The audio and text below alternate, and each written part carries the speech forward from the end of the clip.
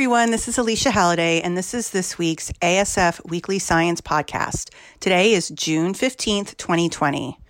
In light of the most recent acts of hatred and violence in the U.S., it's time to re-examine racial and ethnic disparities in autism care, and yes, they exist. They've existed for a while, and while the disparities are decreasing with each count of kids with ASD in the U.S., they're still there. How? What do they look like? Well, African-American children are diagnosed later. They're less likely to receive a diagnosis. The same for Hispanic children and those from disadvantaged economic backgrounds or low-income families. Those with very, very low incomes are less likely to get a diagnosis. This doesn't mean that Black children or poor kids don't have autism spectrum disorder. It means that because of various barriers in the system, they're not able to obtain that same level of diagnosis and receive care. Why not? Are the services just not there? Are symptoms different in different groups of kids? That's a big no, by the way. Or is there systemic racism and bias in diagnoses some places? Why are they missed? Where is this going on in identification, screening, or diagnosis, or all three? Spoiler alert for later on in the podcast, it starts at screening, and the latter half of the podcast talks about a new study that's addressing this. But I first want to talk about a systematic review that outlines some of the major issues and what we know. This review was done by researchers from the Autism Speaks Autism Treatment Network, part of whom are funded by a grant through HRSA. But also, is this just a disparity in ASD diagnoses and screening? And does it extend to other developmental disabilities? We have special guest Devon Payne Sturgis from the University of Maryland and Katie Hirabayashi from Johns Hopkins, who are studying the breadth of this disparity and how far it extends in developmental disorders. Saving that for last, though. In the first study, the systematic review, looking at disparities in service use, effectiveness of interventions, or quality of care, they asked three key questions. That's what a systematic review does. It starts out with a specific hypothesis. The first question was, what are the disparities in service use among children with ASD by race, ethnicity, or socioeconomic status? The second question was, are there differences in the effectiveness of interventions for children with ASD by race, ethnicity, and or low socioeconomic status? And the last question was, are there differences in the quality of care provided to children with ASD by race, ethnicity, and socioeconomic status level? There are really not a ton of articles that look at this question properly. Remember, a systematic review really takes the ben de la creme. It takes the ones that are the highest quality. And so they just got 11 articles for the review. The consensus among all those articles is that racial and ethnic minorities are found to be less likely to have access to and thus use healthcare and treatment services. Hispanic children with ASD were found to have difficulty using barriers because of language and have higher odds of not having a personal doctor and increased difficulty of referrals compared to white children. African American and Hispanic children had significantly lower use of specialty services like GI doctors, nutritionists, neurologists, and psychiatrists, and were less likely to access specialty procedures like ultrasounds, colonoscopies, endoscopies, EEGs, MRIs, sleep studies, you name it. Additionally, African American and Hispanic families had more difficulty receiving acute care than non-Hispanic white children. As for the effectiveness of the interventions for children, did they differ by race, ethnicity, or socioeconomic status? Well, no, there's no evidence to say that they don't work well in these different racial and ethnic backgrounds. So it's not likely they don't access them because they're not as effective. And last, are there differences in the quality of care provided to children by race, ethnicity, and socioeconomic status? Now, I'm not going to paraphrase here. This comes straight from the paper, and I'll quote, "Lower quality care was reported by African American and Hispanic families compared with non-Hispanic white families. African American and Hispanic families describe poorer quality of care resulting from a lack of cultural competence. This means that families reported that their providers didn't understand or were not sensitive to their values or cultural beliefs. In addition, African American and Hispanic families reported that their doctors didn't spend enough time with them, that they were not made to feel like a partner in their child's health care, and they were not provided enough information. And that's in comparison to non-Hispanic white families. African American parents of children with ASD also reported that their children did not receive the family-centered care that is so essential, and this was again compared to other groups. Families with the low income were even more likely to report a quality of care than families with an income at a median level. So now you know. There's no ambiguity here. These kids from racial and ethnically diverse backgrounds are not receiving the same level of care, and it's not because these interventions don't work. So where do these disparities start? I hinted at the beginning that it starts at screening. These kids may be less likely to be screened. In order to study this, a collaboration in Massachusetts looked at participation in a multi-stage ASD screening process and assessment model that was embedded in Part C early intervention. In the U.S., all children from birth to 3 who are at risk for developmental delays and disabilities or whose parents have concern, which is the risk, can receive federally mandated state-funded developmental services authorized by Part C of IDEA. So that's where the Part C early intervention comes in with this screening study. There's variability, of course, in how well the intervention systems are used. And again, this can be before any particular diagnosis, mostly if a parent or teacher or other caregiver is concerned. There doesn't actually have to be an ASD diagnosis, and it doesn't have to mean there's access to ASD-specific services. Families get these Part C services regardless of a diagnosis and early, so this is a good place to start to reach families. These EI providers, they really have more frequent encounters with parents compared to regular pediatricians. So there's more opportunities to be screened. Not that pediatricians shouldn't be doing it, but really we need to make sure that the opportunities for screening are early and often. This study was led by Abby Eisenhower and Alice Carter at the University of Massachusetts at Boston, and they worked with 3 EI providers in the greater Boston area. These EI providers were chosen because they served high rates of children of color or linguistic minorities and children from low-income households. Now, each agency serves about 1,000 children annually, and this study started in 2012.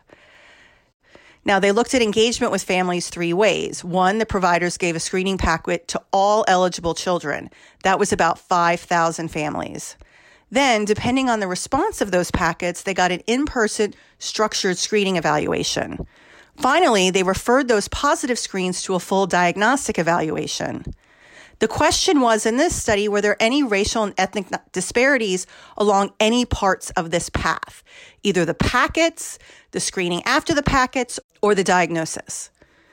Well, first, the screening rate in general was higher than typically found in pediatricians' offices. So yes, let's do this in Part C EI centers. However, the EI providers were less likely to return the screening packets for non-English speaking children, even though it was provided in Spanish. Maybe there needs to be more languages in the packet and more languages that EI providers speak to explain it to them. Also, in this first stage with the packets, it was more likely to be returned from parents of children of color compared to white children. So again, let's do this. We're reaching a community that is underserved. And the children of color were more likely to screen positive in that packet. Now, there could be many reasons for that, but what's important is that it successfully engaged children of color. Yes, more needs to be done with those that don't speak English or Spanish, but now that scientists know the approach is beneficial, it's time to do that work. What this study does not do is address why fewer kids of color are diagnosed and why they don't receive as many services, but it does address an important link in the chain, and it endorses the need for focused, directed recruitment efforts to ensure that families with diverse racial and ethnic backgrounds have access to screening. Having access is just not about throwing tools around. It's about working with specific agencies and partners that are already engaged with families and have their trust to ensure that they receive these tools. Finally, an important note, it's not just about autism. Dr. Devin Payne-Sturgis and Katie Hirabayashi looked at a number of different outcomes, including autism and how environmental chemicals affect this disparity. They are working on a systematic review. It's not published yet, but luckily, the investigators were willing to talk to us a little bit about the systematic review they did. This is a whole field called environmental justice. It's a fact that people of color are exposed to higher level of toxic chemicals because of the neighborhoods that they live in and their ability to protect themselves against environmental exposure. How does this translate to autism as an outcome or other developmental outcomes? What did they find across different races and ethnicities? My name is Devin Payne-Sturgis, and I'm an associate professor at the University of Maryland School of Public Health. I'm also a member of Project Tender, a national alliance of scientists, health professionals, and environmental health advocates working to protect pregnant women and children from toxic chemicals and pollutants that harm brain development. With me is Katie Hirabayashi. Katie, tell us a little bit about yourself. Hi, I'm a recent MPH graduate from the University of Maryland School of Public Health, and before that I worked as a research assistant at the Kennedy Krieger Institute's Center for Neurodevelopmental and Imaging Research. So Katie, you recently completed a project examining the scientific literature on social disparities in children's exposures to neurotoxic chemicals and related neurodevelopmental effects. You reviewed 177 studies. So what are your top-line findings? So our review uncovered several gaps in knowledge. We found that urban populations were studied much more frequently than rural and agricultural populations. Factors related to language, immigration, and nativity were studied infrequently. Asian and Pacific Islander populations were not well represented, and there was a conspicuous lack of research on Native American and Indigenous populations. Among the studies that investigated effects between neurotoxic contaminants and social conditions like race, income, and geography, we found some evidence for interaction or effect modification. So 67% of the studies reported their presence. And specifically with regards to autism, we found 18 studies examining autism as an outcome. Interaction or effect modification was examined in 6 of these studies and was found to be present in 5 studies. For instance, one 2018 study by Al-Hamdan examining ASD prevalence found the presence of an interaction of race by air quality. Wow, your findings about synergistic effects suggest to me that environmental policies aimed at protecting the health of the average child or children in general from exposures to neurotoxic chemicals may not be as protective of children of color or children living in low-wealth communities. Yeah, the fact that we see that most studies examining effect modification or interaction did in fact observe its presence suggests that the average child is not adequately representing the complexities of exposures and effects observed in these different populations. So how do you think we could use the results of your study to increase awareness of these disparities more broadly? So some groups have had long-standing awareness of toxic exposures disproportionately affecting their communities. After all, this has been the focus of the environmental justice movement. Our review helps document the impacts felt by these communities, which is the first step in building capacity to shape policies to improve health outcomes. And I wonder whether the autism community is aware of these disparities. Yes, the autism community is beginning to have these discussions. Last December, I attended an Autism Speaks workshop on health equity, including environmental exposures. So Katie, what questions do you still have after completing this project? So we identified several groups that are understudied, Native Americans, Asian and Pacific Islanders, rural communities. So we have questions about addressing these understudied groups. One big question is, how can we begin to collaborate and build trusting relationships with these communities to conduct meaningful research? And we also need to look at how these neurodevelopmental effects may persist into adulthood and even intergenerationally.